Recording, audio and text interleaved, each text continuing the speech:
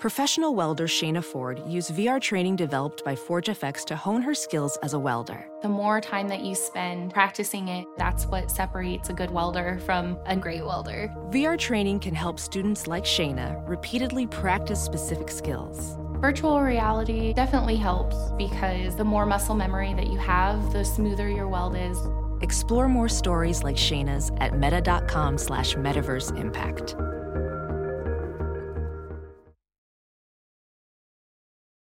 The Week 15 preview episode of the Bears Talk Underground is brought to you by MyBookie. Sure, watching football is fun, but it's a lot more entertaining when you have some action on the games. Guys, you've heard me talking about this all season, and some of you are still on the sidelines. Whether you're an expert or a rookie, you should be betting at MyBookie. That should be a jingle or something. Pick 3 games to win, and if you hit all 3, you could turn $100 into $600 if you do a parlay. There's so much to bet on. College football, college basketball, bowl season starts this weekend on the 15th. The NBA, NFL, NHL, custom props, even esports. I don't know how you bet on esports, but hey, MyBookie can help you out with that. You name it, they got it. It is the one bet I know you'll be happy with all year. Sign up this week, and MyBookie will give you a 50% deposit bonus to jumpstart your bankroll. It's a great way to bank even more money when you win, because you know you're going to win, because you're all smart enough to be betting. And that's, people who bet and gamble don't lose money at all. That's right. Also, make sure to follow at BetMyBookie on Twitter. They personally respond to every mention and DM, not to mention that they've given away more than $10,000 in free money to their followers this football season. You'll also be the first to know when new odds and props are posted. So don't miss out on a great weekend to bet. Like I said, bowl games, you got college basketball, Bears-Packers on Sunday. Why wouldn't you want to put a little money down on that? Log on to MyBookie right now and use the promo code BEARS25 to get your 50% deposit bonus. That's promo code BEARS25. MyBookie, you play, you win, you get paid. This week on the Bears Talk Underground. Of our beloved's 4 losses in 2018, the one they suffered in Week 1 to Green Bay stung the worst and still stings to this day. But Sunday brings a chance to erase those bitter feelings by downing the Packers at Soldier Field and claiming our first division title since 2010. Can the Bears right that wrong, or will revenge cloud their vision? Evan Weston from Acme Packing Company joins us for the Week 15 preview episode of the Bears Talk Underground.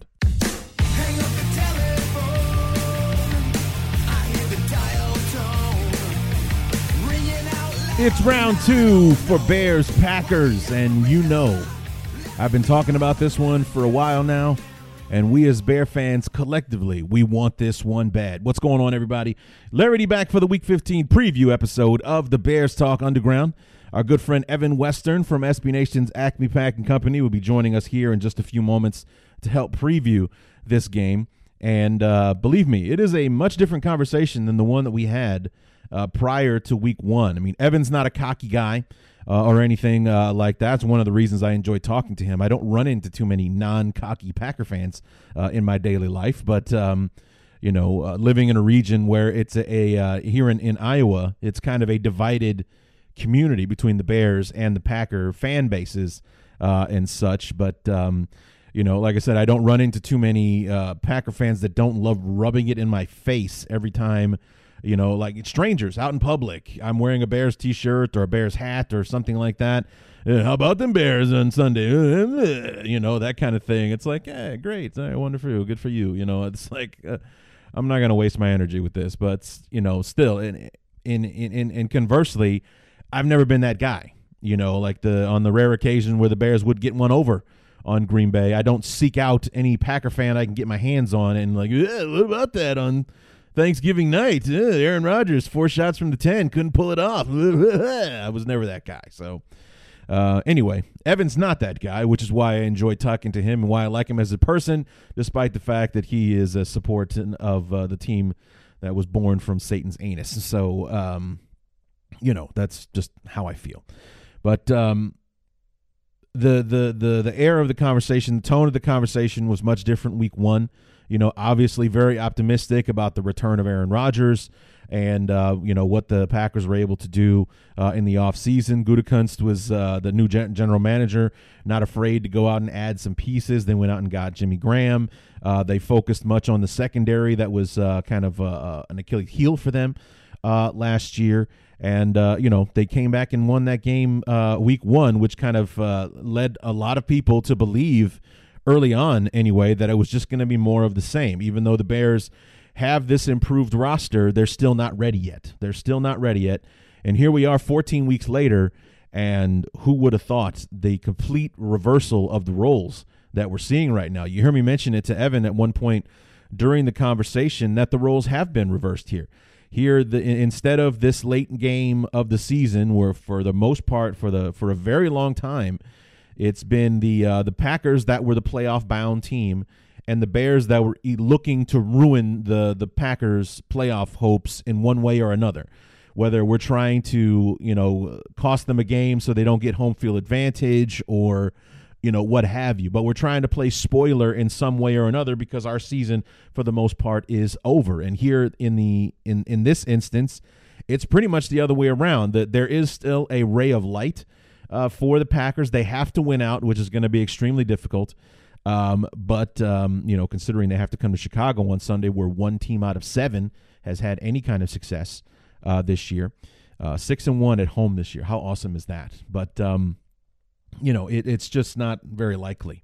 The Bears are the superior team on paper and on tape right now. That we're just better than Green Bay is, and we're in unfamiliar territory right now as far as the history of this rivalry is concerned. So it was a very different conversation that we're having. Instead of talking about all the things that have gotten Green Bay to this point that were positive, it's been the other way around. Injuries, the Mike McCarthy firing, and what's not been working on offense, and play calling, this, that, and the other. A very different conversation that we had with each other this time. And, you'll even hear me say at the end, well, I hope they get it fixed, because it hasn't happened, at least not in my time.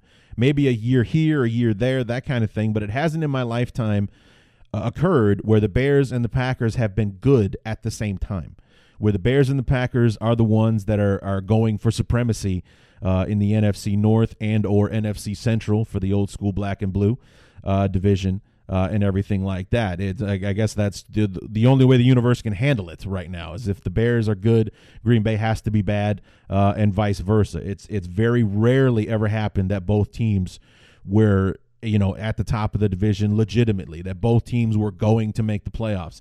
It happened in 2010, and that's the only time that I can think of that we both made the playoffs at the same time. I think maybe it happened again in 2001. But that's about it. So, I mean, obviously the team that the Bears had back in the 80s when Ditka was the coach and we were in the playoffs and the Super Bowl contention every year from 84 until 88, the Green Bay was the butthole of the NFL. They were terrible during those years. So it's never really been the norm for both teams to be good.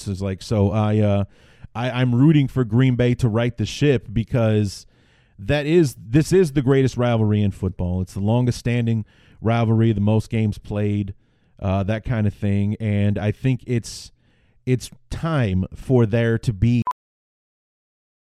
Welding instructor Alex DeClaire knows VR training platforms like Forge FX help students master their skills. There's a big learning curve with welding. Virtual reality simulates that exact muscle memory that they need. Learn more at meta.com/metaverseimpact.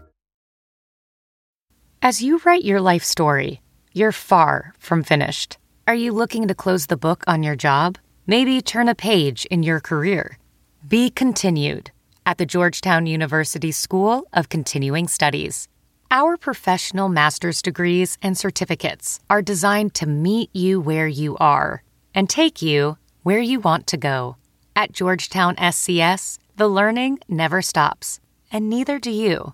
Write your next chapter. Be continued at scs.georgetown.edu/podcast. A legitimate rivalry where these teams are going back and forth year after year, splitting victories or coming down to the wire, like legitimate high-level football being played between these teams, as opposed to one shellacking the other year after year because the Bears are better than the Packers this year, or the Packers are better than the Bears this year, and vice versa. So, as a fan of the Bears, I hope that we continue to beat the unholy piss out of Green Bay and dominate the series, and hell, get the series lead back, because I think we're down 3 games thanks to the Week 1 loss in the overall rivalry. It's like, but as a football fan and someone who appreciates the game as much as I do, I would love it if Green Bay comes back next year and we're both battling it out all season long, kind of like the Chiefs and the Chargers have been banging it out all season long this year.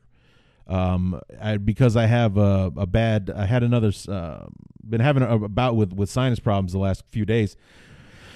I came home and took some sinus meds and passed out and missed the best Thursday night game of the year tonight, waking up to hear that the Chargers came back at the last second to win that game against Kansas City. So I missed out on a hell of a game, apparently. But I would like to see games like that between the Bears and the Packers. So edge of your seat, the one team coming triumphant in the end, but both teams could have won kind of thing. So anyway, real quick, we got some news and notes to get through before we get to our talk with Evan Western.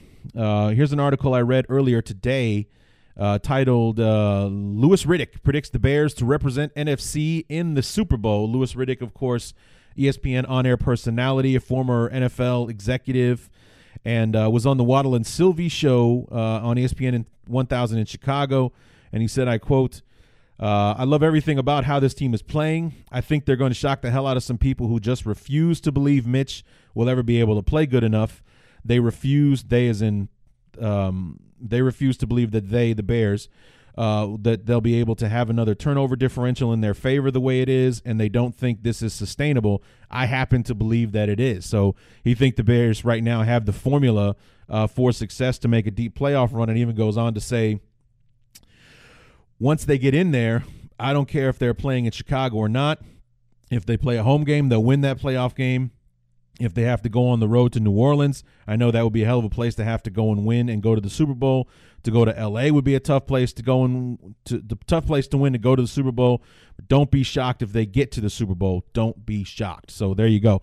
I think Louis Riddick was actually one of the very first endorsers of the Bears actually being a legitimate team this year, and there he is basically doubling down on his stance now that it's getting to the nitty-gritty, and the Bears had this tremendous showing on national TV against the LA Rams, who were supposed to kind of steamroll through us on national TV last Sunday. So it's great to hear that kind of thing, that there are believers out there, and true believers, who think that the Bears have a legitimate shot, whether we're playing in Chicago and L.A., New Orleans, or whatever. He thinks the Bears have a legit shot to make it to Atlanta and represent the NFC in the Super Bowl.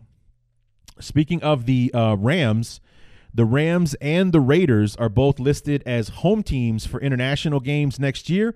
Of course, the Bears are playing the AFC West next year, and we would be on the road to the Raiders. The Bears are on the road to the NFC West finisher this year, so the same place opponents, which right now would be the Saints and the Rams because they're both in first place, would be, so that we would be on the road to the Rams and the Raiders next year. And so the Bears could be playing in Mexico City. We could be going overseas to London. It's a possibility. And when I saw that, my first thought was, I don't want Bears-Raiders to be in London. I don't want Bears-Raiders to be in Mexico City or anything like that, because I want to see how Oakland will receive Khalil Mack when he returns to Oakland. Will they boo him as a traitor and a deserter or anything like that? Will they embrace him and applaud him for the 4 years that he was there and the stud, the animal that he was, Defensive Player of the Year, helped get them to the playoffs in 2016 and whatnot? I want to see what the reception is going to be like when Khalil Mack comes walking back into his old stomping grounds in Oakland. So I'm very curious to see how that will turn out. So just for that reason, I hope that the Oakland game is in Oakland, because hell, actually right now, I don't know if the Raiders know that they're going to be playing in Oakland next year. There's some back and forth going on about how they might be playing their home games in San Antonio or Reno or something like that next year because of the lease that they have in the Oakland Coliseum, and their stadium won't be ready in Vegas until 2020. So who knows where the Bears are going to play the Raiders next year. I just hope it's in Oakland so Khalil Mack can come back to Oakland, and I want to see what kind of reception he's going to get next year. And then finally, we got some injuries to talk about, and an unfortunate one for one of the healthiest teams in football. Bryce Callahan, who left the Bear game early on Sunday night with a foot injury, has been declared out for the year. He's been placed on IR today, or yesterday, I should say, with a broken foot. So he is done for 2018. He was having a monster year as our nickel corner this season, and that's going to hurt going forward. I think that if Sherrick McManus can repeat what he did against the Rams on Sunday, it will be it's a blow, but one that we can absorb. Fortunately for us, the Bears have have some decent depth at the cornerback or defensive back position right now, but that one sucks. Losing Callahan was no bueno, so it's terrible that we're going to lose him this year. But I think that if Sherrick McManus can step up the way he did against the Rams, I think that we'll definitely be okay. It sucks that Bryce won't be in there though, and it was a contract year for him, so we'll see how this affects his free agent status and who he ends up going to. Hopefully, he stays home. To see how this affects him. Because that is actually one of the knocks on Callahan, is that he's often hurt. Little banged up injuries here, a hamstring there, something like that. But for the most part, he hasn't played a 16-game season in his short NFL career. And then to finish off the injury report, we Bear fans had a nice little scare yesterday on Wednesday when Allen Robinson showed up as not participating in practice with a hip injury. Matt Nagy told the press today that it was just a precaution. Basically a maintenance day, as they like to call it, or as Lovey used to call it, a Veterans Day off. And but he was back in practice today, limited with the hip injury, and there are no concerns about him not playing on Sunday against Green Bay. Speaking of Green Bay, they, on the other hand, have a boatload of issues going on. Bashaud Breeland, groin injury, has not practiced yet this week on Wednesday or Thursday. Brian Bulaga, you'll hear Evan talk about him, yet to practice this week with a knee injury, did not play last week against the Falcons. Kenny Clark has been out all week with a elbow injury. He has not been playing, and Evan does not like the prospect of what could happen if Kenny Clark doesn't play on Sunday. Randall Cobb was limited yesterday with a hamstring injury, was full participation today. Jimmy Graham, with knee and thumb injuries, did not practice yesterday, was limited today. Clay Matthews, my least favorite Packer, probably of all time, has been limited this week with an ankle injury.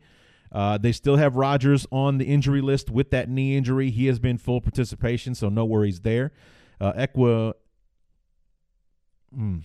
How do you say that? Equanimous? Yeah, Equanimous St. Brown, elbow injury, has been full participation this week. And guard Lane Taylor with a foot injury, probably was out one of the other, because he said there were 3 starters that were out last week against the Falcons. Limited with a foot injury on Wednesday, full participation today, so it looks like he will be back in the lineup. But those 2 linemen that we talked about earlier, Brian Bulaga, Kenny Clark, Bulaga being the starting right tackle, did not play last week against the Falcons. It's not looking good right now. And Kenny Clark with an elbow injury, not yet practicing this week. He is you'll hear Evan say, if Kenny Clark doesn't play, then we will have none of our day one starters on the defensive line playing against the Bears on Sunday. So as a Bear fan, yay for that. So hopefully that sticks through. But anyway, so there's your injury report. We have one guy on the injury report, and he was limited in practice today and will most likely play on Sunday unless he suffers some kind of setback or an actual injury in practice tomorrow on Friday. So once again, heading into a Week 15 matchup with one guy on the injured list who was practicing. So a night and day scenario from where the Bears were a year ago at this time, where we also had a dozen people on injured reserve and about 8 people on the injury list banged up with certain ailments here and there. So just an unbelievable job. Number one, we finally got some luck as far as injuries are concerned, but also what the hell are those trainers doing? What is that training staff, that strength and conditioning coach staff doing that John Fox and his guys were not? Because John Fox brought in his own guys last year. For the 3 years that he was in Chicago, he had his own strength and conditioning team with him that he probably brought with him from Denver. I don't know if they didn't adjust for elevation because they're on sea level now as opposed to being way up in the mountains before or anything like that. But whatever formula those guys are putting together did not work because we sucked as far as, keeping players healthy the last few years. So kudos to that training staff, the strength and conditioning staff, because we've had a lot more healthy Bears into the season than we've had in quite some time. We had fairly decent luck with injuries when Lovie was the coach. It took a turn when Trestman and Fox were in town. But now that Nagy is here and they bring in this brand new training staff, the tides have turned for sure. We get one guy on the injury list, in week 15, one guy on the injury list, and he's more than likely going to play on Sunday. So what a fantastic job those guys have been doing. So anyway, that is going to do it for the news and notes. Let's go ahead and bring in our good friend, Evan Western from Acme Packing Company and SB Nation to help us preview this all-important game between the Bears and the Packers for Week 15.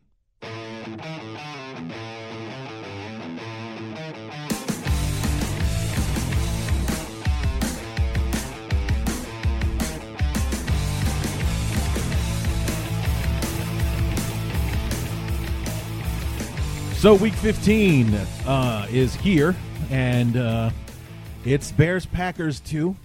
There is a lot to talk about with this game, and of course, here to help us get through all of this and talk about past, present, future of our two franchises here, our good friend from Acme Packing Company, Evan Western. What's going on, man?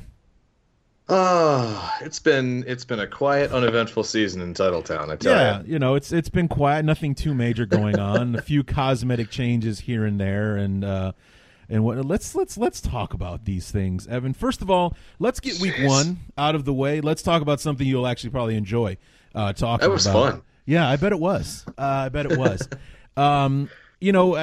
It happened again. Rodgers worked his magic and he beat us, and as a football fan, there's no denying how awesome he was in the second half. From the beating that he took in the first half, I mean, bad enough that Collinsworth and Michaels on the Sunday Night Football team were talking about if the Bears score on the opening drive, because they started the second half with the football, does McCarthy even put Rodgers back out there? You're down 24-0.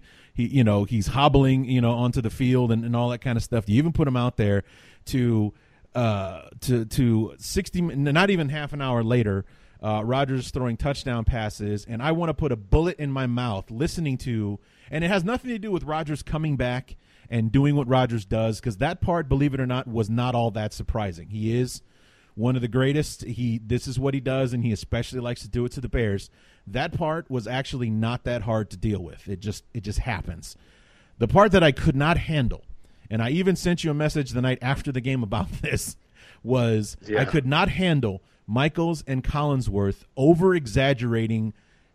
It was amazing watching them over-exaggerate even something great that Rodgers did that night by overblowing what actually happened to him in the game, or what he was putting himself through in the second half to get the Packers the victory.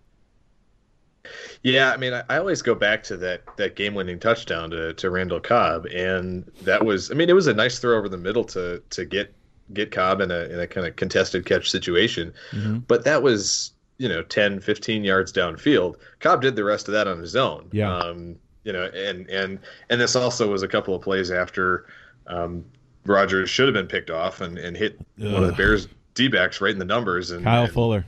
That's right. That was Fuller, and then just straight up drops it. So it's I hear you there, and I feel like Michaels and Collinsworth are some of the worst defenders when it comes to, like you said, over-exaggerating the quarterback's contributions, and maybe not giving credit where credit's due to some of the other players on the field. Yeah, I mean, it just went from he got hurt, had to come out of the game. He walked off the field under his own power. They put him on the cart and drove him into the locker room. But to listen to Michaels and Collinsworth tell it, they had to sew his lead back on right there on the field, that they had the ambulance come onto the field and drive him off of it. And then Collinsworth was my favorite in the second half.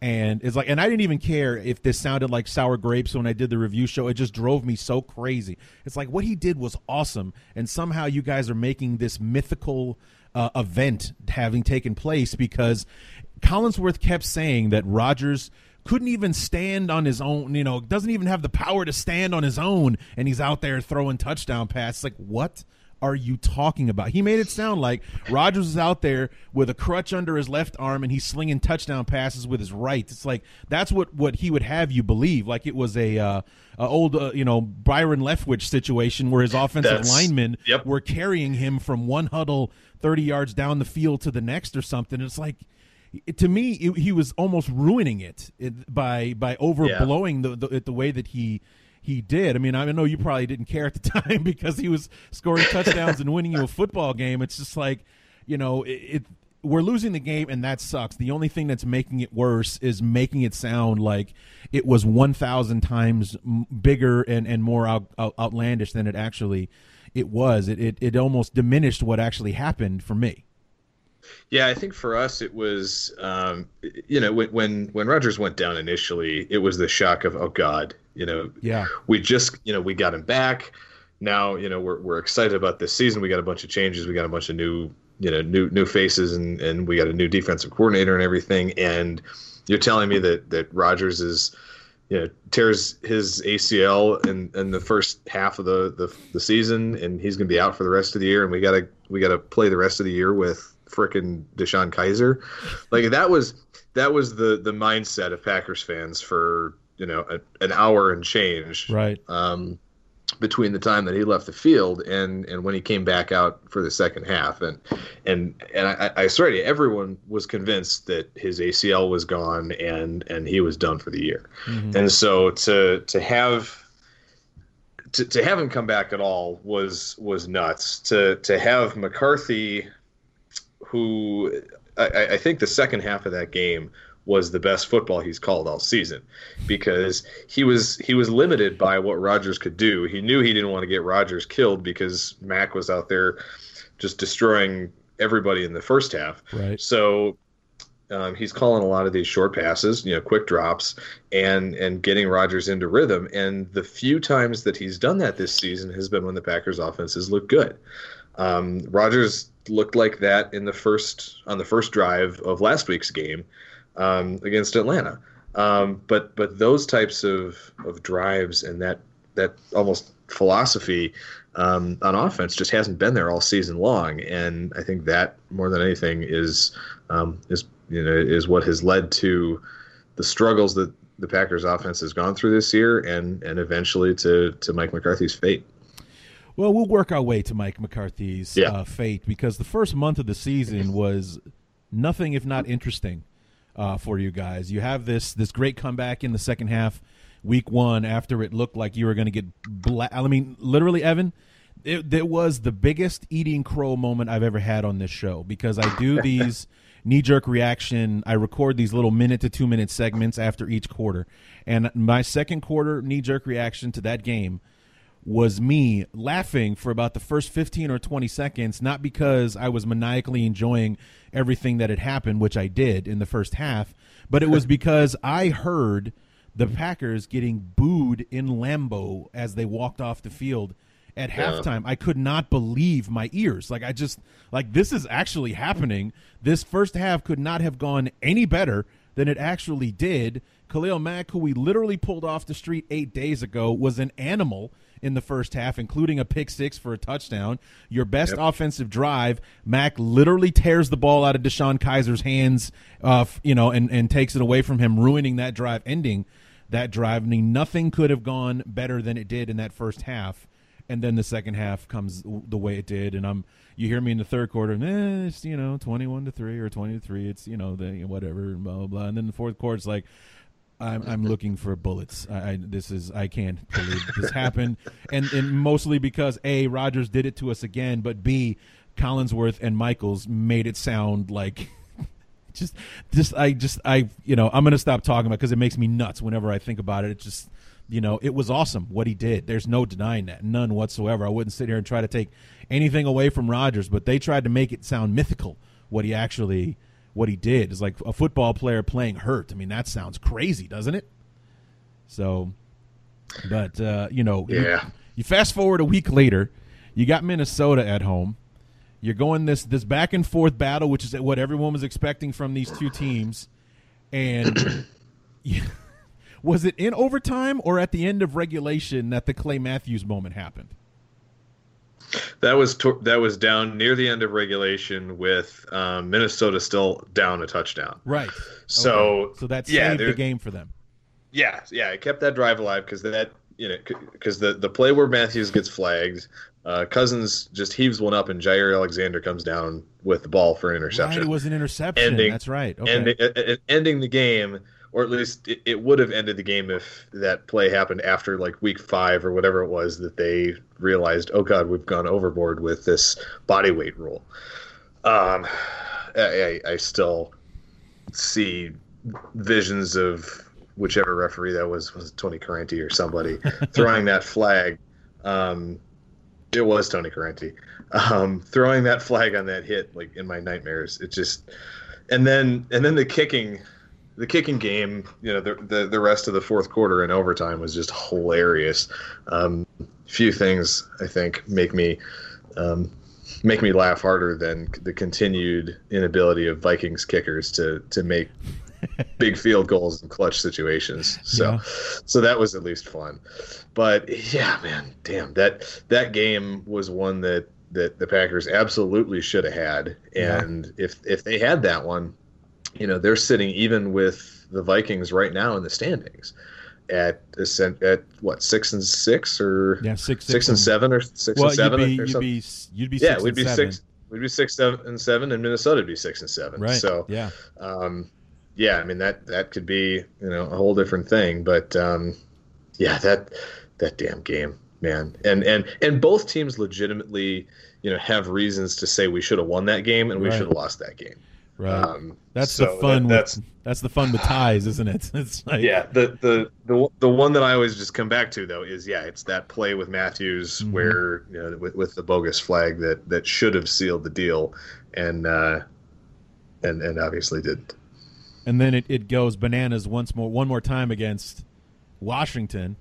It's like, not for nothing, but it's like Clay Matthews is not my favorite person, but he's getting screwed week in and week out on this thing. I mean, it was getting comical after a while. I didn't blame, and I'm so glad the NFL didn't fine him for the things that he was saying because he wasn't wrong.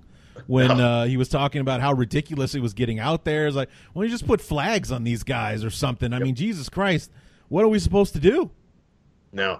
And he got flagged against the Bears, and that one was legit. I mean, he hit Trubisky late, well after he had gotten rid of the football, so that one was fine. But yeah, those back-to-back in weeks 2 and 3, neither one of those was there any excuse for throwing that flag. That is as textbook a clean tackle as you can possibly get.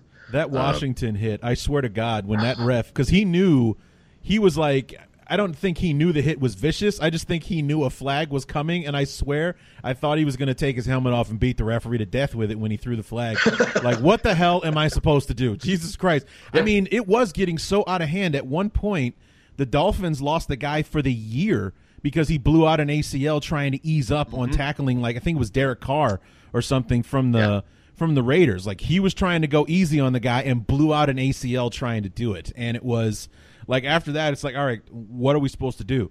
The defenders are hurting themselves by not trying to play football on this one. I mean, that's what I used to get told all the time, even when I played in my high school days. It's like, you go full speed all the time because anytime you're trying not to get hurt, that's when you're going to get hurt. You'll do something, you'll take an odd step, and it will go sideways on you.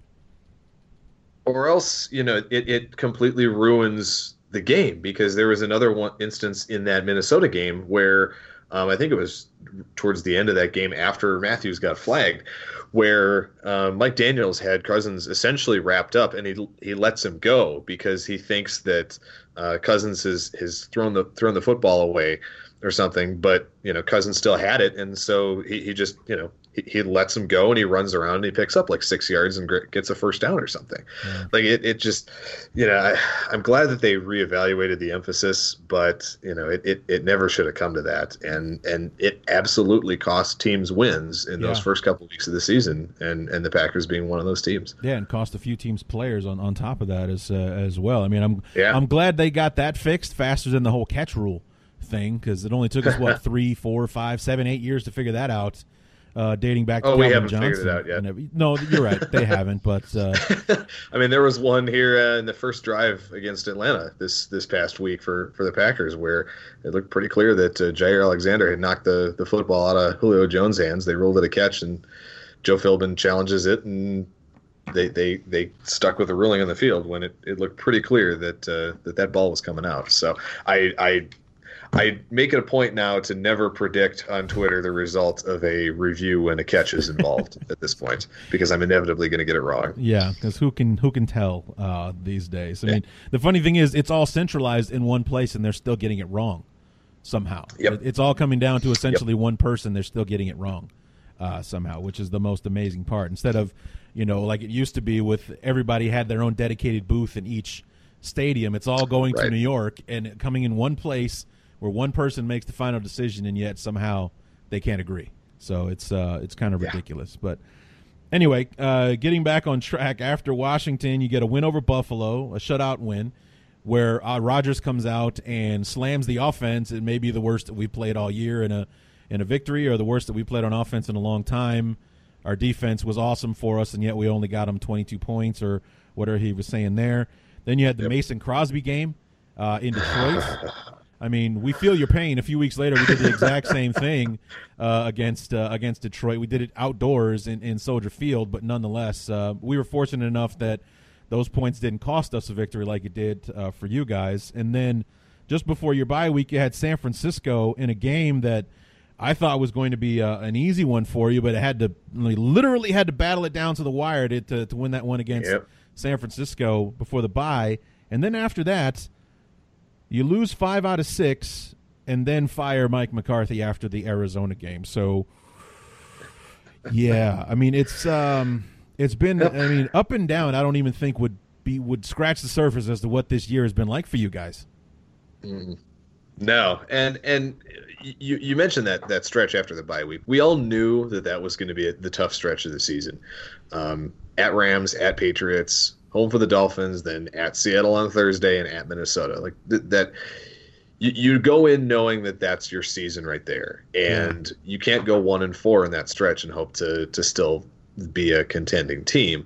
But it's the way that they lost some of those games that was so frustrating. I mean, they took the Rams down to the wire. Yeah. I mean, and losing that game the way they did on the Ty Montgomery bonehead decision to come out of the end zone, which in and of itself was a terrible decision. And he but then the ball. But then the result of it, with fumbling and losing the football afterwards, I mean that makes it that much more inexcusable. And I think with the trade deadline being 2 days later, it was inevitable that he was going to either find a new place of employment or be out on the street within those next couple days. Yeah. So, I mean, that one was maddening. And then, the next week you're in New England and you're in a tie game early in the fourth quarter, and then, Aaron Jones with an unfortunate fumble, and then everything spirals out of control from there. The big difference between those two situations was, Montgomery doubled down and basically said, well, I thought I could make a play, and it was a good decision. Whereas Aaron Jones was basically like, yeah, I screwed up, and I'm going to work my ass off to make sure it never happens again. Right. That's a big reason why you saw everybody turn on Montgomery the way they did, and not and still maintain faith in Aaron Jones, and certainly that faith has been rewarded because he looks like every bit the multi-talented feature back type of guy that is so popular in the NFL these days. Mm-hmm. So yeah, it's the way they're losing those games. The Seattle game, where it basically felt like, a redux of the 2014 NFC Championship, where McCarthy's settling for short field goals early. He's playing too conservatively, makes a weird fourth down decision, and then you blow it late. So it's not so much that they lost those games. It's the way they lost those games, and it's the same types of things that we've seen in some of these playoff losses from this team, just rearing their ugly heads again in the span of a few weeks. And then it all obviously comes to a head against the Cardinals. Yeah. You can't lose to the 2-9 Cardinals at home, who play in Arizona in a dome in the desert. You can't lose to them at Lambeau Field in December. It's just it absolutely was the straw that broke the camel's back on McCarthy, and it should have been. But the funny part was I told one of my other writers right after the game, I said, I think there's a 99.9% chance that McCarthy still ends up playing out the season, but I got to get an article ready just in case they decide to fire him tomorrow. And he texts me an hour later and he says, publish that damn thing right now. They just did it. Yeah, they fired him that afternoon. That night. Yeah. I was amazed. I was completely flabbergasted that they actually did it. I didn't think for a second that they were going to do it mid-season. But I think it was time. And you could see the writing on the wall, in that whole 5-game stretch. And then finally, again, it just came to a head, and you can't lose a game like that under any circumstances. Yeah, especially when it's getting down to the wire. You've painted yourself in such a corner that yep. You're in basically playoff mode going into that Arizona game, and that's where Rodgers made one of his we're going to get out of this whole decrees that he's made over the years. Only this one didn't work out immediately. It was like, we'll beat Arizona, we'll beat Atlanta, then go to Chicago where we've had some success. That's on the bulletin board, and you know that. But, detailing what it's going to take in order to make a run. And, in the past, this has worked out. 4-6 a couple years ago, you go 10-6, you make it to the NFC Championship game kind of thing. And the whole, RELAX speech and whatnot on a 1-2 start, and you guys go ripping through the league after that. Only there was no magic this time, and the Arizona game, it's just I didn't really get to see any of that game. I just was stunned at the fact that, the Arizona was still in it, still hanging with you guys, and then at the end, it's like, did Arizona win that game? Yeah. Holy Christ. And then before the Bear game is even over, McCarthy's been fired. Yeah, it was funny. Somebody tweeted today, there was a dropped pick by Eddie Pleasant, a safety who the Packers had picked up off the waiver wire earlier that week because they've been hit so hard with injuries in the back end. He drops a pick in the fourth quarter, and somebody tweeted today, does Mike McCarthy still have a job if this street free agent safety who came in 4 days before the game actually holds on to this football and they win that game? The answer is probably yes. Yeah. He probably still gets fired after the season anyway, so I don't think it makes ends up making a difference in the long run as to what the team was going to do. But that was it was just an abysmal effort from that team in every facet of the game, and it again, just inexcusable is the only word to describe that game. So we've talked a bit about the shortcomings, McCarthy's magic, if you will. I mean, it is not working out the way that it would, or the way that it has in the past. It may be somewhat of a gambler in the past, and things have always kind of come up aces for him before, but it's just everything's kind of gone against him this year, whether it be, bad luck in the form of Clay Matthews getting flagged for a penalty that shouldn't be, and it end up costing you a win or a loss in that Minnesota game. Then it just one after another, things not going right. The Mason Crosby game in Detroit, and the Ty Montgomery thing with the Rams. You should have been the first team to beat them, and you come up short there. The Seattle game, and obviously then with Arizona.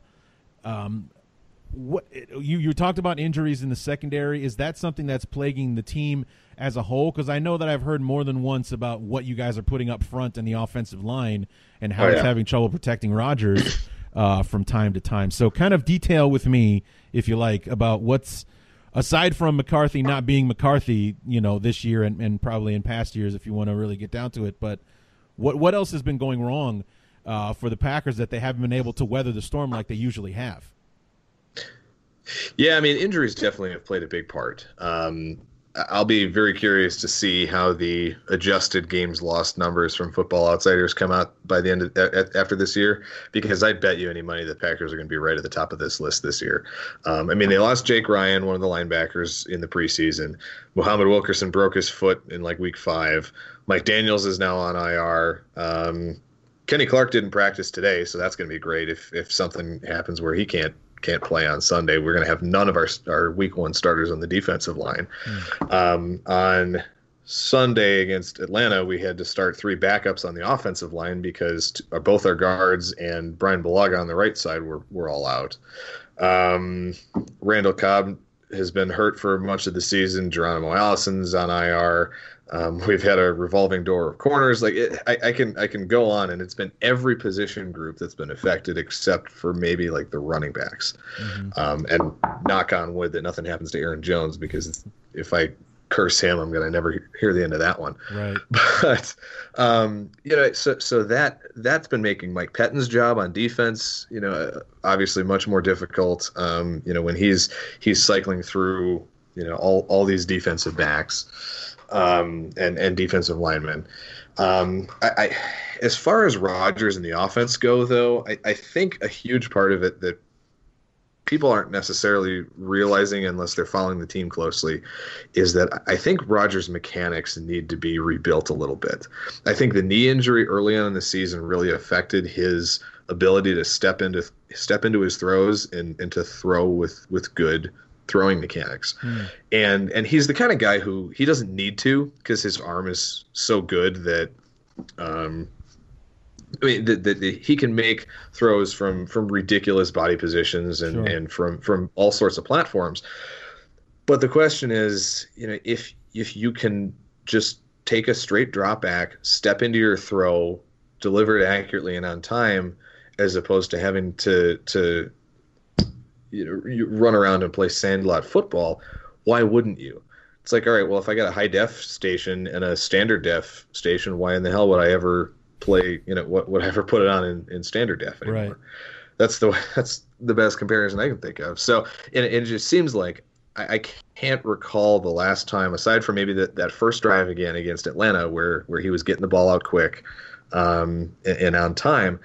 Most of the season his mechanics have just looked off, and he pulls out some of these crazy throws. There's a throw to Robert Tonyan in the Seattle game that was just completely bonkers, like a 55-yard touchdown that he puts on a dime, while he's rolling to his right and is practically airborne as he's throwing the football. But then for every one of those, there's 2 or 3 third down passes where he's backing up or he's floating away from the line of scrimmage, and he just kind of chucks something up and it's off target or it's out of bounds or something. So I think his mechanics are a big part of the issue, and it's a big part of why the offense isn't clicking the way it normally does. And I think then McCarthy not adjusting to that and not forcing Rodgers into the types of safer, more comfortable throws, more, again, quick drops, quick rhythm passing. He did it in the second half of that game against the Bears, but then it disappeared for most of the rest of the season, and just not being able to adjust, I think, was what did McCarthy in. This is going to kill you to hear me say that, but to hear you talk about the issues that Rodgers has been having with his mechanics and how he's trying to muscle throws out there is because he has a great arm. I'm seeing I'm seeing Jay Cutler in my head when you say things like that, and I know that makes every Packer fan just want to slash their own wrists here. Well, Aaron Rodgers compared to Jay Cutler, but that's I'll stop you right there because Rodgers did just set the record for most consecutive pass attempts without an interception. Well, there you go. So okay, well, at least he's not throwing picks, right? Although he has had a couple dropped in that stretch, but sure. Still. But I mean, that's what that sounded like to me. It's like we used to talk about it all the time as Bear fans, mostly because the offensive line that was blocking for him was terrible. He was constantly throwing off his back foot. Because somebody was going to come, there would be no legs in his throw. He would just muscle it out. It was all arms and shoulders and everything. He wouldn't even really put his hips into it, but he had such a big arm, he'd be able to muscle it out there, and most of the time it would sail or land in the hands of Charles Woodson for a pick six or something like that. But that's what I was having visions of when you were describing the lack of fundamentals in Rodgers' throw, or his throws throughout the season. And because Aaron Rodgers is Aaron Rodgers, he can do stuff like that and get away with it as far as longest with no interceptions or most attempts with no interceptions kind of thing. And obviously that did not happen with Jay Cutler. If it had, he might still be on the team, but that's neither here nor there at this point. So Joe Philbin, he's your interim guy. Is he the guy? I mean, is he auditioning for the job? Are you just getting through the season, or what's the future like? I mean, I've heard Josh McDaniels, I've heard Lincoln Riley, and I think you're a Lincoln Riley guy because your Twitter handle is like, I love Lincoln Riley or something like that right now. So no, I don't think Joe Philbin's going to be a legitimate candidate for the job when the real job search heats up. I think the reason that he has the interim job is because he's done it in Miami for a couple of years. Mike Pettin probably didn't want it because Pettin's even said that he doesn't want to be a head coach again. He'd rather be stick at the coordinator position. And just kind of Philbin's familiarity with the offense and whatnot. I think that made him the better choice for the rest of the season. But no, I don't look at him as being a real serious candidate when all is said and done. I am a Lincoln Riley fan, as you said. My Twitter header says so. I would love to see somebody bring the type of creative, quick hitting, little bit of spread concepts to this offense. And Rodgers has even kind of hinted that he and some of his teammates kind of want to have a little bit of that. It seemed that was most of these things are things that McCarthy stubbornly would avoid incorporating into the offense. Like, we didn't even see jet sweep action, let alone actually handing off a football on a jet sweep until like week 11 this year. Like, I'm pretty sure that was the first time we saw it all season long. There's things like the creative motions that a lot of these teams are using. I mean, look at Andy Reid. And Andy Reid's situation in Philly, I think, is a great comparison to McCarthy in Green Bay. At some point, he wasn't the right fit anymore. His message had kind of run out, and he needed to change the scenery. And now that he's in Kansas City and he's incorporating so much of these new offensive concepts that he's pulling from college football. Obviously, he's got a ridiculous young quarterback in Pat Mahomes, but he's really having a lot of success there. And I think McCarthy could do the same if he ends up as a head coach someplace else in the future.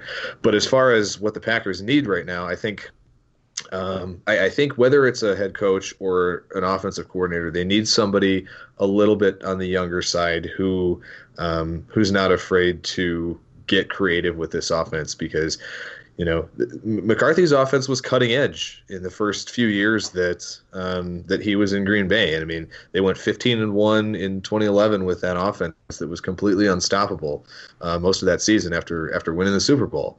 And then in 2012, teams started to figure it out, and he just never really adjusted. So seeing those types of things would be exciting. And I don't know if a guy like DeFilippo was the guy. I mean, he was even mentioned as a possible head coach candidate until this last week, and he just got fired in Minnesota. Right.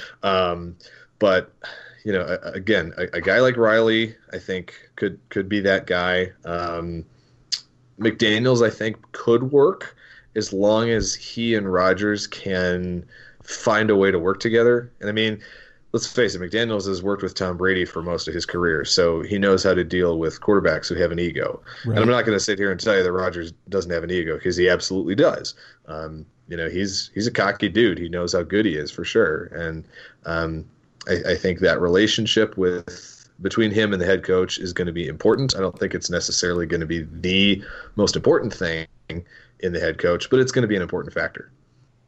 Yeah, no doubt. I mean, it's going to be an interesting thing to keep an eye on when the season ends and taking over the job, because you guys still have a pretty decent team. You're definitely in a transition. That's for sure.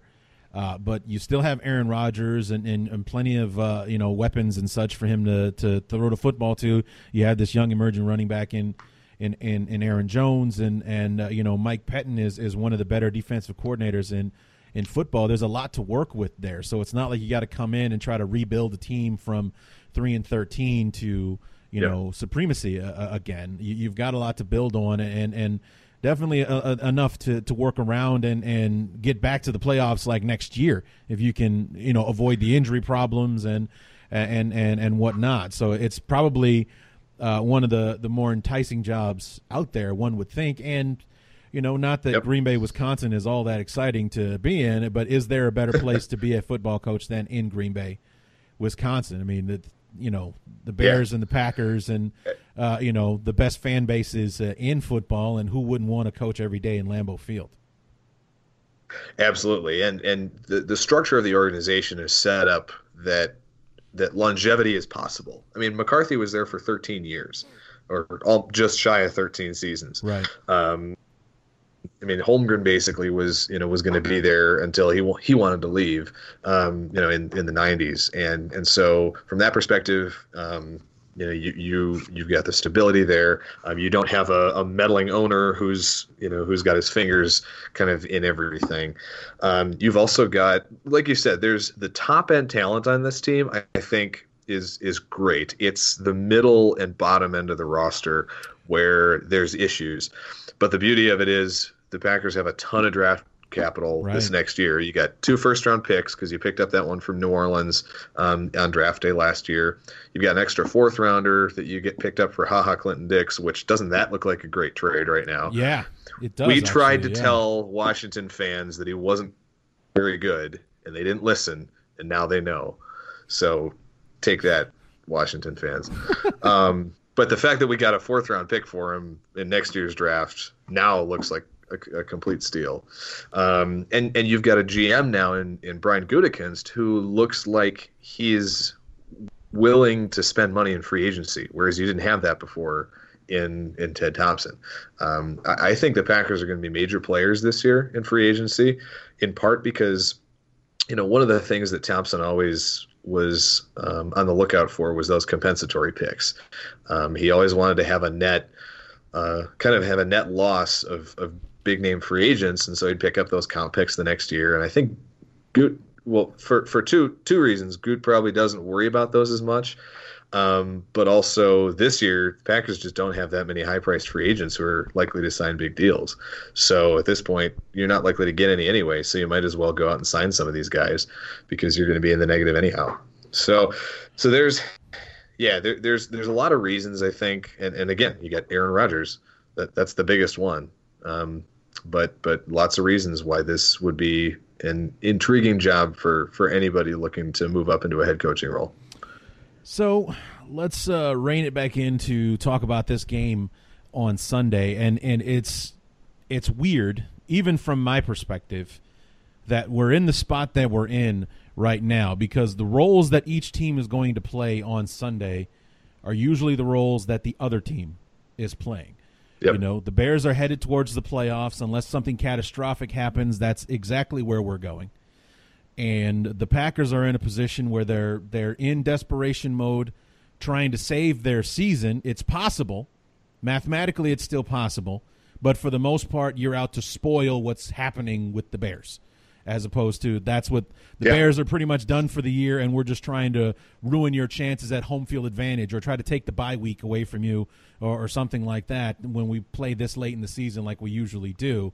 And instead, it's the Packers who are out to play spoiler to the Bears, trying to keep pace with the Rams and the Saints to try to get a bye week of their own. If we win on Sunday, we clinch the division. I know you guys are all about ruining that. So, it's weird that the roles are reversed, in this situation for it to happen as quickly as it did.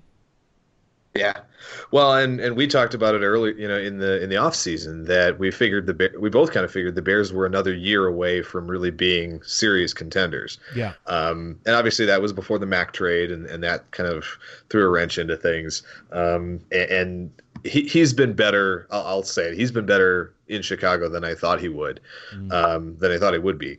But I think that speaks to the play of that defense. Really speaks to just how good a coach Vic Fangio is. I think he's getting a lot of credit for it, but I think probably not even as much as he deserves, because the play of that Bears defense has just been unreal this year. Yeah, after the way he shut down LA on Sunday, that credit is coming now, because he did what literally no one else was able to do. I mean, the one team that had beaten the Rams had to outscore them. It didn't stop them or slow them down. You had to outscore them 45-35. And Trubisky threw for 110 yards and 3 picks on Sunday, and we still destroyed the Rams. It was unbelievable what the defense was doing on Sunday night. Yeah, I'll be interested to see if there is a playoff rematch of that game. And in all likelihood, it probably would happen in LA. Yeah. If for sure. If the venue and the weather would play a different role. There's always an advantage. I don't know. There's always an advantage in those rematch games, especially for the team that lost, I feel. Number one, we're going to be playing the game on their turf, and number two, they know what not to do this time. Yeah. Because they failed miserably. Aaron Donald was a complete non-factor in the game, and the Bears were suffocating Goff. He dropped back for 44 passes. He was either pressured or hit on 18 of them. So nearly half the time that he went back for a pass, somebody was in his face or on top of him. So, Sean McVay is going to work double time to make sure that that's not even remotely close to what happens if there is a rematch in the postseason. Yep. So but I guess getting back to Sunday, I think the key for the Packers, again, it's going to be come out and get the ball out of Rodgers' hands quickly. And I think one of the reasons they did that against Atlanta was because that offensive line was so banged up that Philbin kind of scripted it that way to make sure that he took a little bit of pressure off of those guys early on, especially because Atlanta does have some pretty decent pass rushers. They haven't been getting home a whole lot this year, but there's plenty of talent there. Yeah, for sure. And obviously they're not the group that Chicago has, but I would expect to see more of the same this week, and just especially because now it's looking like Balaga's probably not going to play, so we're going to see a lot of Jason Spriggs against Khalil Mack, which oh boy. Yeah, exactly. So at that point, you're protecting your line, you're protecting Rodgers too by giving him quicker developing routes and tailoring the offense to that style of passing game rather than the longer developing routes that we typically saw from McCarthy. Well, when I was talking to your guys for the Acme podcast yesterday, they were asking me, what do the Bears need to do to win on Sunday, and I was like, you know what, man, I'm trying to be funny here, not trying to be funny. I don't know, okay, because it's the Packers, and how many times have it been like, well, the Packers couldn't run to save their lives, and then Ty Montgomery runs for 200 yards on us. The offensive line is made of Swiss cheese. There are 4 guys that were all packing groceries the other day that are going to be starting for Aaron Rodgers, and then we don't lay a finger on them the entire football game. The defense can't stop. They're a swinging gate. They gave up 150 yards rushing last week. the Bears rush for less than 100. I mean, it just seems like whatever's not working with Green Bay finds its way to working when they play the Bears. So I'm not going to sit here and talk about X's and O's, this and that or whatever. I'm going to go with what I said last week, which I nailed the prediction as far as what I thought the win was going to come down to against the Bears and the Rams last week. And that is, if the Packers want to win on Sunday, they have to limit their mistakes. They can't turn the football over. And, we already know that's not going to be much of an issue with Rodgers with interceptions or anything like that. But avoiding the mistakes as much as possible so that they're playing the Bears straight up as opposed to trying to, recover from this mistake or that one, this bad call, this missed tackle, this blown coverage, that kind of thing. They have to limit the mistakes if they're going to beat the Bears on Sunday. We have been playing lights out at home. The crowd has been way into the last couple of games. The Sunday night games against the Rams and the Vikings, the crowd was an absolute factor in both games. I don't care what anybody says. And every Bear fan on the planet wants this game bad, okay, including myself, obviously. I mean, forget about Collinsworth and Michael's basically making it this like this is my, this is the rock that I'm building my foundation on. We win this game or I'm running out into traffic afterwards. But we all want this one back because in the NFL, when you lose a game, in most instances, you don't get a chance to right that wrong. We don't get to play New England again or Miami or the Giants this year. But we do get a second crack at Aaron Rodgers and the Green Bay Packers, and they're coming into town. They're going to be in Chicago this time where we're 6-1 this year. I don't know if John Fox had 6 home wins in the entire 3 years he was in Chicago. Nagy's got 6 already, So, he's defying everything that, like he's making it look easy what John Fox made look so difficult. So if Green Bay is going to win the game on Sunday, it's going to be because they made close to no mistakes in the game or found a way to force the Bears to make more. Yeah, I think there's a couple things there that you mentioned 6-1 at home. The Packers are 0-6 on the road this year. That's right. What is about? I was going to ask, like, what's the deal with road games this year, man? I mean, that used to be a thing. Like the Packers come to town, it's like, oh crap, man. There's our one home loss for the year or something like that. They're 0-6 on the road this year. Yeah. So they've been snake bit, but you mentioned mistakes. I think the one thing that I'll be looking at is third downs. Last week was the second time all season that the Packers have been 50% or better on third down. They're sitting in the bottom 10 teams in the league, I think, in third down conversion rate on offense. And so that's really been the Achilles heel of this offense all year long, especially since the bye week. So if they can actually find a way to convert some third downs, that's going to go a long way to giving them a shot to win this game. I think you're absolutely right about the mistakes and the turnovers. I'm looking at it, and this defense is nuts. They've turned the ball over 3 times or more in 8 games this season. That doesn't happen in the NFL anymore. Right. So yeah, I mean they're again. Thankfully, Rodgers controls the football. He's going to throw it away before he's going to throw it into a dangerous area in most instances. So I think in that area you're set up well from your quarterback. To avoid the turnovers, but so from that perspective, to me, it's going to come down to, can the Packers be remotely effective on third down on offense? If so, they've got a shot.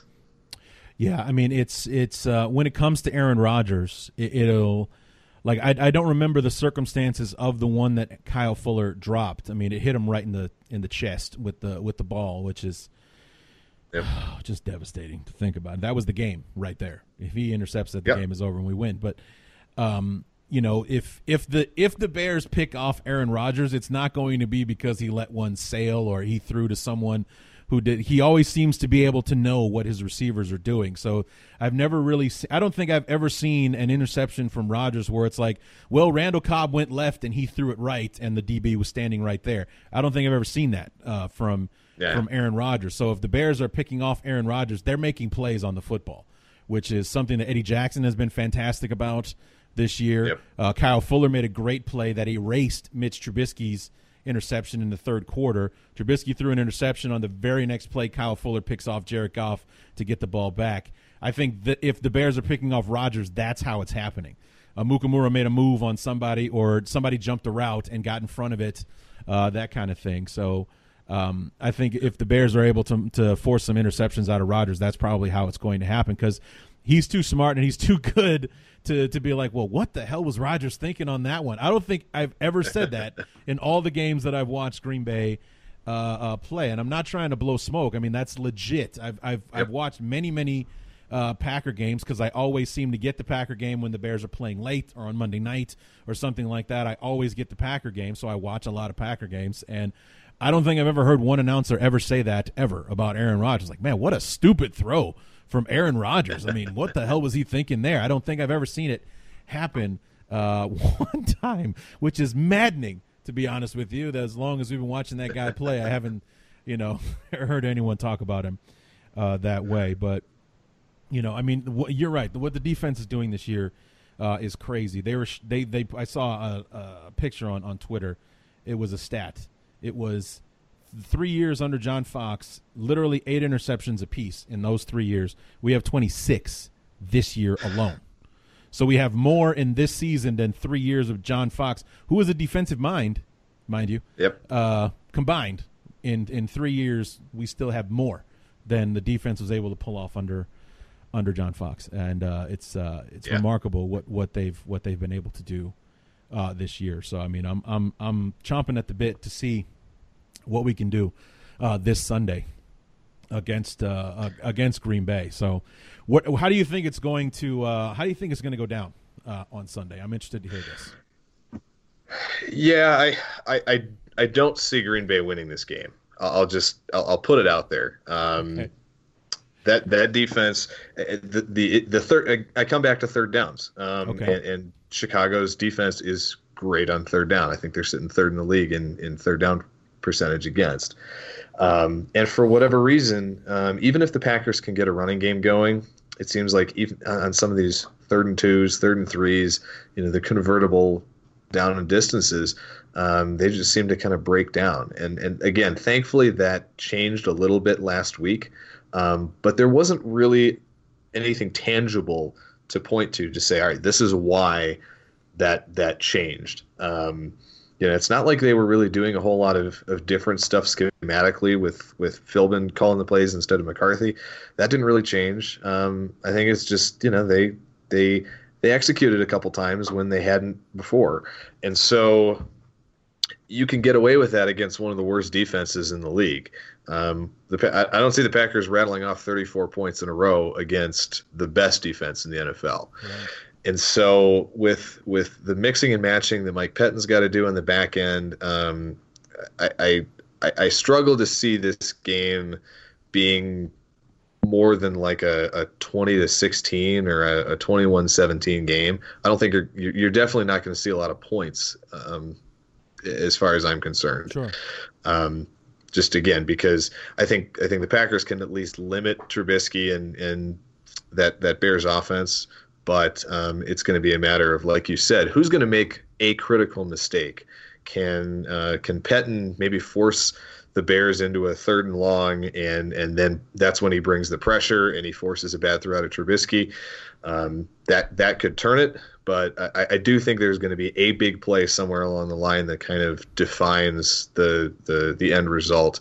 And the Packers have been on the wrong end of too many of those this year for me to really feel like they're gonna pull one off against a team like Chicago this year.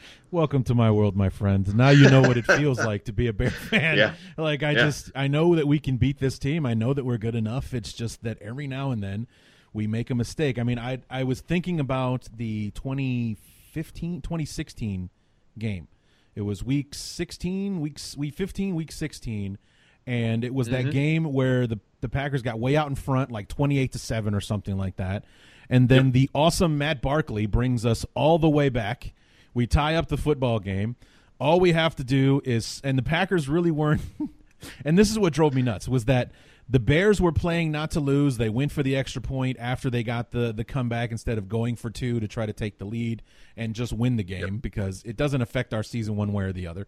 And instead – Rodgers and McCarthy come Rodgers out. to Nelson. Rodgers Yep. to Jordy Nelson, about 70 yards downfield, and just like that, you're in field goal range. You kick the field goal, it's over, and you win. And it's like, that's what happens. Even when we're doing something miraculous ourselves, Rodgers finds a way to one-up us. And, those are the kinds of things that I think about when it comes to Green Bay and Chicago. And this season being so unique as far as history is concerned, that, clearly the Bears are the better team coming into the game this time around, which is odd and all on its own. But I think I feel oddly like I did last week with the Rams. I either thought it was going to be a close game coming down to the wire, maybe a one-score outcome, or I thought the Rams were going to kill us because, whatever we were going to try to do against the Rams wasn't going to work and they were going to light us up. That's what I thought was going to happen. And that's kind of how I feel about this game on Sunday. I'm leaning 90-10 towards a closer outcome, one-score game, that kind of thing. But, it wouldn't actually surprise me that much with the way our defense is playing and the hot and cold that is Mitch Trubisky to come out and throw for 4 touchdowns in the first half or something like that. It wouldn't completely blow me away if something like that happened. I don't think that it will. I think we're going to have more of a close, like you said, 21-16, 20-13, that kind of football game. That's what I'm leaning more towards on Sunday. But it wouldn't really surprise me all that much if we heard this was a bounce back game for Mitch and he and the offense got back on track, whereas they were lucky that our defense showed up on Sunday against the Rams. Yeah, that'll be very interesting to see how this secondary for the Packers, really the defense as a whole. I mean, it's been really banged up this year, and if Kenny Clark cannot play, that's a huge loss. I can't overstate how big that would be. What's ailing him? If he's not able to? What's that? What's ailing him? He just popped up. I think it's an elbow issue. He went out for a couple plays last week. He came back in. I think he finished out the game, but he didn't practice today. So I'm hoping maybe they just gave him a day off. We'll have to keep an eye on that, as the week goes on. But I mean, even if he does play, the secondary is still banged up. It's very young. Jair Alexander looks like he's going to be a stud.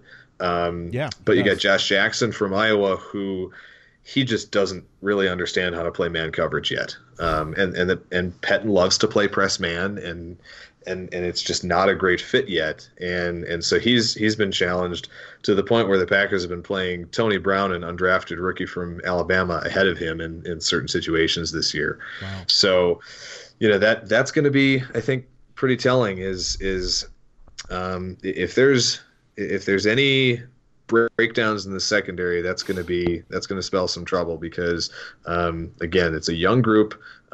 They're full of talent, but they're, especially in Jackson's case, they're just not quite up to the technique. Yeah, they're green yet to where they need to be. Exactly. So there's definitely opportunities to exploit the secondary in the passing game. It's make sure you don't get into those 3rd and longs, because that's when Pettine dials up the pressure and he can really hurt you with some of his really interesting blitz packages.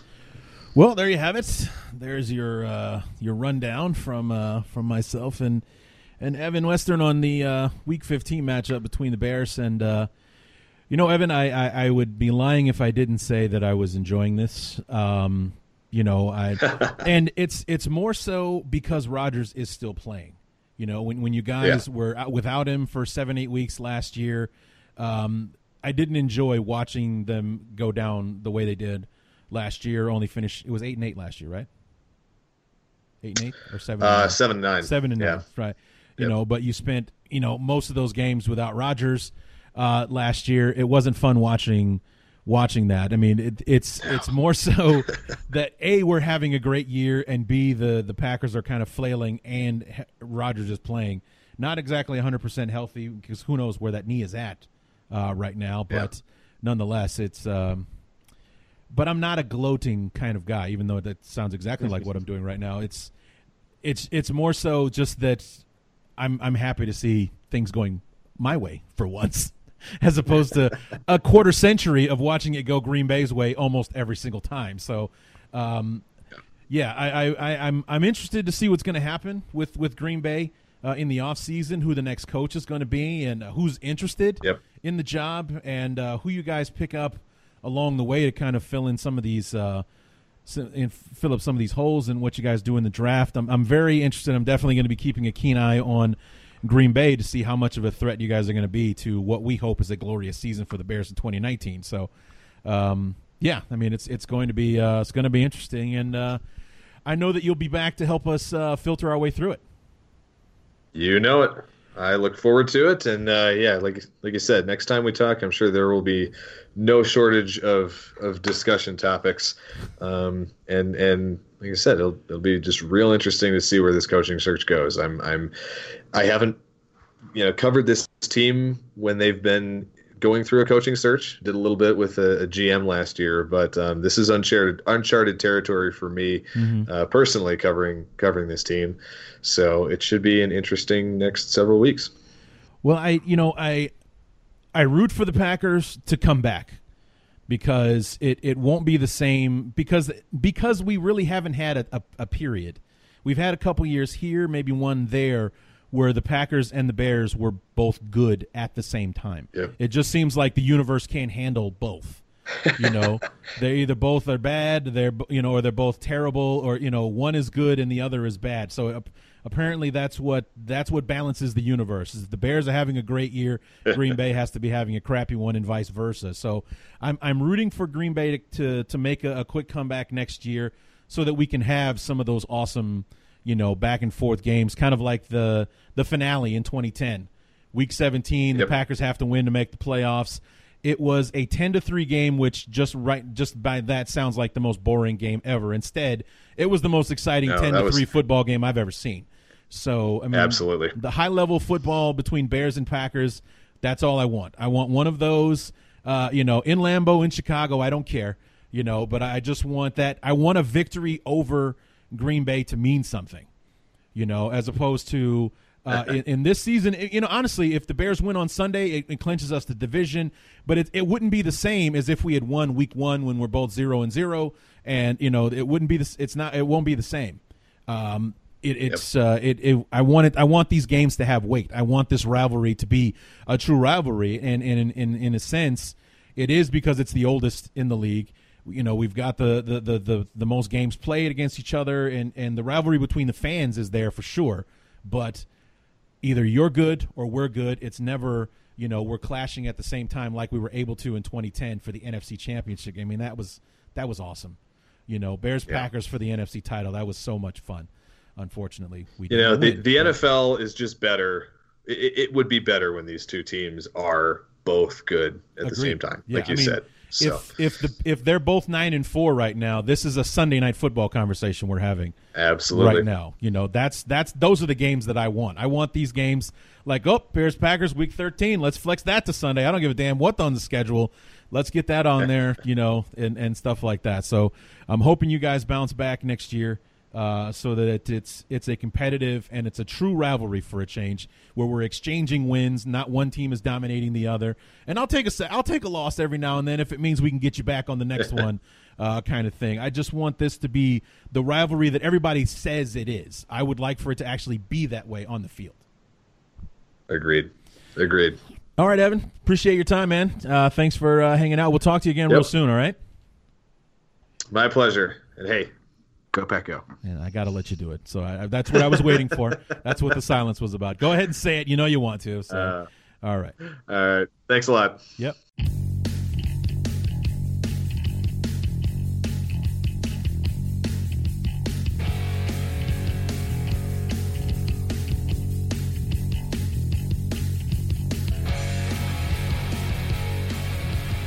Want to thank Evan for coming back on the show, and it's fun when you talk to someone like that, and you guys have heard me say it 1,000 times over the last few years since I started having guests on the show. This is why I do that. Like-minded individuals, even though we share allegiances with different teams and whatnot, our passion is the same. So we're speaking the same language, and that's why I enjoy talking to guys like Evan and Jeremy and Brad Mader from last week and things like that. These, the live and die guys with their teams and everything. It's been a lot of fun having on and getting to know guys like Evan and Chris Gates and Jeremy Reisman over the last few years. So, and also being a level-headed, grounded kind of guy, because he is, a member of the press and he does write, so he does have to have some kind of objectivity when talking about the team. He can also sit back and look at it and like when we talked about week 1 and how ridiculous Collinsworth and Al Michaels were throughout the game, just overblowing what Rodgers was doing was actually pretty awesome on its own without these two dummies trying to blow it up and make it sound mythical or something like that. So for him to be on board with that instead of just telling me to shut up because I'm a Bear fan with sour grapes or anything like that, it's like, yeah, I get what you're saying, because, going back and looking at it, it was kind of ridiculous, some of the things those guys were saying. So anyway, enjoyed having him back on. Look forward to talking to him again shortly. And, there's not really a whole much to talk about that he and I did not cover. We talked for over an hour. So, I mean, we definitely got a lot out of the conversation and covered enough, including, both of us sharing perspective on what we think it's going to take to win the game. And when it comes to Aaron Rodgers, when it comes to the Packers, it's just like I said in the conversation with Evan, all the rules are out. You heard us, Jeremy and Reisman and I would say that about this, that, when these two teams get together, because right now it is the truest rivalry in the division, the Bears and the Lions, because they're the ones that are always having these close down to the wire games, despite the records and so on and so forth. With the Packers, it's basically like I said, and when I say you can throw out the rule book, I mean that in the most negative way possible, because the rules going into the games always seem to change. The Packers can't rush the passer. They sack Jay Cutler 6 times. They can't run the football. Ty Montgomery runs for $180 and 3 touchdowns. The offensive line can't protect Rodgers. We don't lay a finger on him the entire game. So when it comes to the Packers, I'm just going to be like, instead of just saying, let's do this, I'm going to just go back to the old safety net that I sounded like a genius calling last week. Limit the mistakes. Force the mistakes out of Green Bay, limit your own, and it's an important conversation to have right now after the 3 interception performance from Mitch last week. I don't think he's going to do that again. I think he was trying to force throws. He even mentioned himself when talking to the press this week, he was rushing his footwork. So it was a fundamental issue, just like I thought it was. He said it didn't have anything to do with the shoulder. It was more about, trying to rush the throw, getting the ball out, and basically forgetting his fundamentals while doing it, and that allowed the ball to sail and get out of position and fly over his receivers' heads and everything. So he's aware of what he was doing. God bless him. He's aware that he was doing and what he needs to do to fix it. So hopefully he will implement that on Sunday, and his play won't be the issue that it was on Sunday. Even though it turned out to be a non-issue because of the way of our defense was playing, it was an issue nonetheless as far as people rubber stamping the Bears for a trip to Atlanta. Like Louis Riddick is saying, despite Mitch Trubisky, I still believe the Bears are the best team in the NFC. Other teams are saying, yeah, the Bears are great. That defense is awesome, but Trubisky, though, So we get a good game out of Mitch. People might have to change their tune. So we'll see what happens with that. So we want to limit our mistakes. We want to force mistakes out of Green Bay, see if we can't get some interceptions out of Rodgers, force some fumbles out of that Aaron Jones kid, and what have you. And like I said, mistakes can be a missed tackle, blown coverage, holding penalty at the wrong time, things like that. Those are mistakes as well. So the Bears are going to want to keep the scoreboard light on their end of the mistakes side of things. And if they do, then they'll be able to defy the odds that seem to always defy themselves when it comes to the Bears and Packers. Like whatever the Packers can't do, they always seem to be able to do it in spades against the Bears, no matter how good or bad their team is. You heard me list the examples before. We can't run the football. We're averaging 60 points or 60 yards a game combined with 3 running backs, Aaron Rodgers, rushing, scrambling from time to time, and yet they rattle off 250 against us because Ty Montgomery had 200 yards rushing on his own, and Rodgers added another 30 or 40 scrambling for first downs and stuff like that. So it's pointless for me as someone who has sat and watched this rivalry to sit here and be like, okay, well, the Packers might be out without Bulaga this week, so Jason Spriggs, who at one time I wanted more than I wanted Cody Whitehair. God, That's why Ryan Pace has the job and I don't. But apparently he might be out there, and if he's got to go one-on-one with Mac, that could be a long afternoon for him. And other issues that, if the other offensive lineman, Lane Taylor, plays, he probably won't be 100%, and he's going up against the interior guys, Eddie Goldman, Akeem Hicks, and so on. We could take advantage and dominate up front like we did against the Rams, make for a long afternoon and an easy Sunday for our Bears on Sunday. But again, we've had plenty of games where the offensive line of the Packers was playing like garbage and we didn't touch Rodgers the entire football game. So, ignoring all of that, limit the mistakes, stay within yourselves. Do not let the revenge cloud your vision. Go out there and play your game. You are the better team. Go out and handle your business. You will win the game on Sunday. Plain and simple, and I'm going to leave it at that. So that is going to do it for the Week 15 preview of the Bears Talk Underground. Come back on Monday.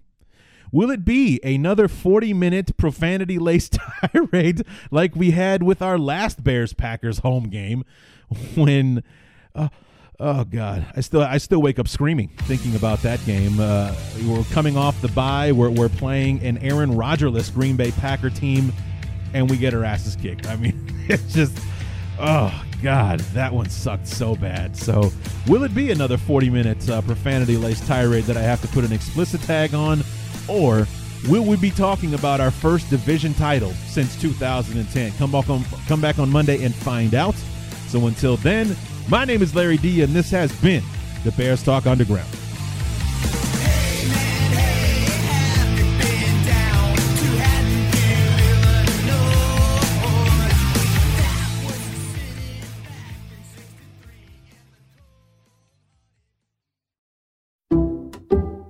Some people just know there's a better way to do things, like bundling your home and auto insurance with Allstate, or hiring someone to move your piano instead of doing it yourself.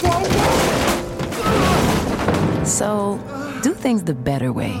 Bundle home and auto and save up to 25% with Allstate. Bundled savings vary by state and are not available in every state. Saving up to 25% is the countrywide average of the maximum available savings off the home policy. Allstate Vehicle and Property Insurance Company and Affiliates, Northbrook, Illinois.